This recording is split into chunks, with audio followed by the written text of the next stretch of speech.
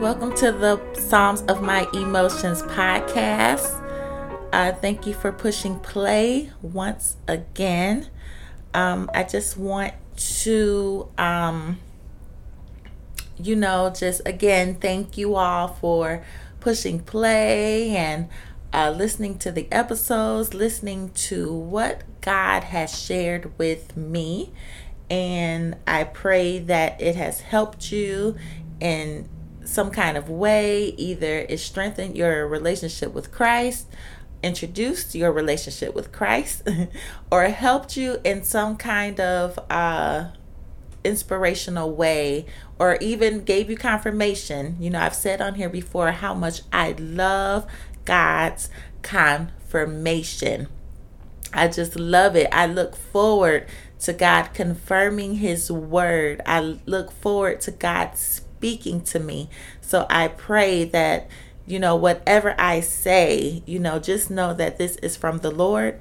Just know that, I do this for the Lord. That is my whole motive and my whole inspiration for this podcast. So again, welcome. Thank you all that tune in. I'm just always shocked when I look at the stats of who is tuning in, the numbers that are tuning in for this podcast. So thank you so much. So I just wanted to continue on and with this subject without further ado. Today's topic that I will be, giving my thoughts on, because this is a thought of the day. Episodes are coming back on Monday. Today is the 29th. It's going to be back. Let's see, what day is that? May 3rd is when I will be going back and doing my Emotion Monday. So look forward to that. I'm so excited to pour again after this break, this well-needed break that I need to take. So anywho, the subject that I'm going to talk about today is entitled Next Time Around, Waiting for Marriage. Next time around, waiting for marriage. So this is for, I guess you could say, those that are previously have been married. I had previously been married before, or those that, are saying to yourself, the next relationship, next time around will be different. And that was pretty much the angle where I will be speaking from at this moment. The next time around, the next time God may send someone, or, you meet, or, the next time you go out and date, the COVID is still out here. I think that makes it a little challenging to date, or to really just do kind of what you want to do. Some people still do it anyways. We can't be reckless out here. You guys can't be reckless out here. The corona is still out there. We have to, be careful that we protect ourselves and others. Be considerate, be compassionate. If you're Christian and you're listening to this, be the Christian, that God puts rights in the Bible. Be the Christian that He teaches. We have to have compassion and empathy for others. Okay. Okay. So anyways, this came to me because, I am in a position where I desire to be married again. I'm not so much in a rush, and, I put things before God, speaking of the next time around. I know the person that I was when I got married. And I believe I've conquered and achieved so much growth through Christ, through growing with Christ and His word. And I believe the next time around will be different. And I'm declaring next time around because God has told me, you're going to get married again. So, it's just a matter of time and when it will happen. So I just want to get on here and just kind of put that question out to ponder. Will you be ready, for those that have been married or previously married, or those that have been in a relationship and it really hasn't, all your relationships hasn't been going too well? what are you putting before God, or what are you preparing yourself to say the next time around it will be different? The next time around, this will be different. A lot of times, sometimes when we say it, we some of us may unconsciously think the next time around I will pick something different. But if you have not completed or did the transformation that God had set for you, after the first relationship or first marriage, and you're still the same, and you declaring the next time around is going to be different, and you aren't different, that is out of order. That is out of order. There may be times where relationships didn't work out. It may be the other person, but no, most of the time it's together. It's a collective issue. We have to start to take responsibility, whether it be little, whether it be big, on why a relationship goes south, why a relationship goes sour. We have to recognize those, because those are the areas where God can come into our lives and make a difference. God can come into our lives and, change our heart posture on a lot of things, change our mentality, even heal. Hey, let's get into that. Even heal from past things that have affected our first relationships. A lot of things that happened in our first relationships that made, like I said, the relationship went south, is because of traumas and things that we went through our childhoods. All of us have not had a peachy keen childhood. There was maybe something that went wrong, something happened, or that changed how you were, that caused you to be not the most healthiest person to be in a relationship. And God wants to deal with those areas. So before we say, the next time around it will be different, we have to make sure that we are different. And that doesn't mean change how God has made you, how he has wired you, how he has, made your personality, how he has caused you to think. That is absolutely not what I'm saying. I'm saying you have to be different in just how you view things, your perspective. The way that your perspective may have been in a traumatized place, after you have let God in and did the work, your perspective will definitely change. A lot of us will probably gain more compassion. We may gain more patience. We may, because that's all, when you do get married, that is what you have to have. Compassion, patience. You have to, even though you may not be feeling the best, you have to know how to push each other. You have to know that, hey, it's not about me. It's about trying to help my mate, my spouse, be the best person that they could be. And it's not about me right now, which reminds me, how Jesus, how he has his kingdom built up. He didn't come for him to be served. Jesus didn't come to be served. He came so that he can serve. And that's the same thing. It's just that the kingdom of God is all about serving. He serves us in a way, and I've said this not here, but in conversations with family. God has, his kingdom is so just upside down compared to how we view kingdom. We view kingdom as, you see the queen and you see them being catered to. You see them, doing a lot of being catered to, taken care of. But in God's kingdom, that is not how that goes. That is not how that goes. God serves us in a way where we can't even comprehend or fathom. Even why, we done did so many things, being in this flesh, being, doing things, sinning, and God still serves us. That's amazing. He still serves us no matter what.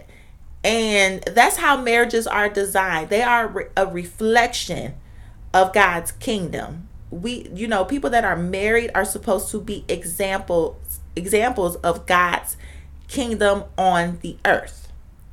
So we have to learn, so when you think about it, next time around, you have to learn how to be a servant.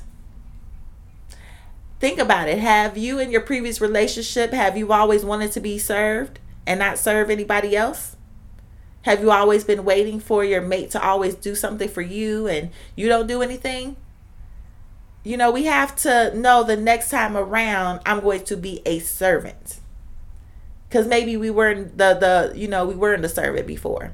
So that's one thing to ponder on.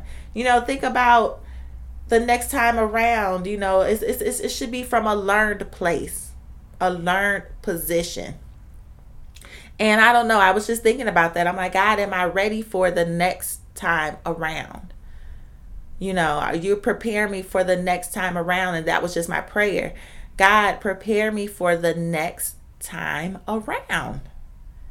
I may not be ready, or I may be ready. I don't know. I just know that in this moment, I am, pretty much content with myself, with what God has going on for me right now, and projects and things that He has me working on. I'm content in that. And that does not mean that I don't desire marriage. And I believe that's what God waits for. I was just, just letting you guys in on a little transparency. I was kind of redoing my bedroom, and, making it really the way how I like it. And, I have a little corner where I said I was going to do my inspirational messages, my inspirational videos that I'll put on YouTube and my Facebook group. And, as I'm doing it, I'm just so excited and so happy how things were coming together. Then I had a moment and pause. I'm like, God, you are about to jack this up. You are about to jack this up. I am in a place of contentment. And then now you are going to send someone. And I believe the next time around, the person will come unexpected. You could be waiting and still be caught off guard. There is, it will come unexpected. You could be going to the grocery store. You could be going, going about your natural, regular day and not even thinking about anything. But, maybe what you have to do for the day. And boom, pop, bam, here he comes. Here he or she comes. And you're like, okay. And then it's gonna feel like maybe the most inopportune time, because you're in a place in your life where you're content with yourself, where you're not worshiping that, you're not idolizing marriage, you're not idolizing a relationship. And I believe He waits for that. I sincerely know or believe that He waits for that, because you have put your attention towards God. You have lifted up God. You are glorifying God in what you're doing. And you're not thinking about what else completes you. Ooh, that's good. Your eyes should be focused the next time around on God, that when He sends someone, it's just like, I wasn't worshiping that. I wasn't idolizing that, and God, you send it. And I believe not only for mates, He does that with things. I, discussed it with my friend before, how, sometimes I believe God gives those that go and do great works, and you see them living a lavish life. They have a car, have a nice house, and, just have pretty much looks like everything that anyone that in this world would want. And they will all just testify to God. And I believe that is a bait for the non-Christian to, you see a Christian, you see them living a certain way, and they're like, okay, well, if being, worshiping this God will have me in a prosperous place, let me see what this is all about. And then once they're in, they'll figure out that this is not what it's all about. But I believe sometimes God uses that as bait, So I think I kind of got off a little subject, but just tying in, how God, I believe, gives you things of your heart. He doesn't give you things of your heart because you idolize it. He gives you things of your heart because he knows it's going to glorify him. So the next time around, will your marriage glorify him? Will the courting stage glorify him? Will people look at you and say, "Oh my God, this must be how God's love is"? Are we ready for that the next time around? And that's why God prepares us. We have to be ready candidates for it. Are you selfish? We need to take care of that. Next time around, you can't be selfish. You can't be selfish. You can't think about yourself the next time around. All right? The next time around, you have to, learn some skills. Hey, now this may be a little petty on the petty side, but you know what? Now, wait. Okay, let me park here because this is kind of a pet peeve of mine. The women or that say I can't cook. And that's the statement. Like, end, period. I cannot cook. And you say you want a husband, you say you want this, and I might sound a little old school saying this, but you say you want a husband, but do you know that as a wife, you are a manager of the household? Even though you may not know how to cook or, whatever, let's just say I'm giving a little leeway and grace here. But if you can afford it, then you can hire a cook. And don't lean on say, well, maybe my husband knows how to cook and, I'll be all right. And I'm not leaning more towards the women, but I don't know. Like I said, I'm old school and maybe a little traditional in this sense. But to say outright blank, I don't know how to cook, and that's it, and the end of discussion, and you not wanting to learn how to cook, to me, that's just like you're not willing to do what it takes to help take care of your family in that manner. To me, we got too much education out here.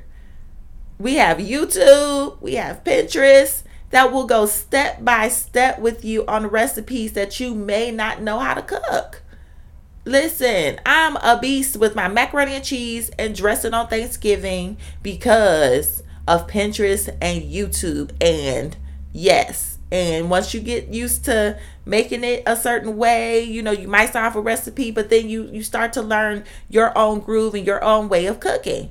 But it's about the try. So next time around, don't stick with your old ways and say that I don't do that. I can't do that. And you're not willing to learn. Next time around, be prepared to learn new skills. Not when you're about to get married, not when you are married. Learn them now so you can be prepared for the next time around. I had to get on my little soapbox about that. I don't know why it gets under my skin. To me, it's just with food and cooking. That's a means of, caring for your family. That's how I take cooking. Cooking and baking. I pretty much like baking before cooking, but I can do both. And God had to, when I first got married and before I got, we were dating and courting, and I learned along the way how to cook. My thing that I had down packed was fried chicken, and, I didn't know how to make anything else. Fries. I may know, just barely learned how to make tacos. So now I can make a whole Thanksgiving dinner without any help. And I have been doing it for some years for my family. So, and it's just, I don't have any children. Don't have a husband, but, my mom and my sisters and, my brothers, just who comes over just to enjoy the meal. I can do that. And I'm proud to say that I am. And that's one less thing I got to worry about. So anyways, I didn't mean to go on a tangent about the food, but I just wanted to, as I'm ending this thought, just think about, I want to leave this takeaway with you. Just think about how different you will be the next time around while you're waiting for marriage. Waiting does not mean that nothing changes, nothing is new, nothing is different, you're not productive, you're not doing anything. Waiting and wait doesn't mean that you just sit there with your legs crossed and your hands tide. That's not what that means. Waiting is a means of preparing. Can we say that? Waiting is a means of preparing.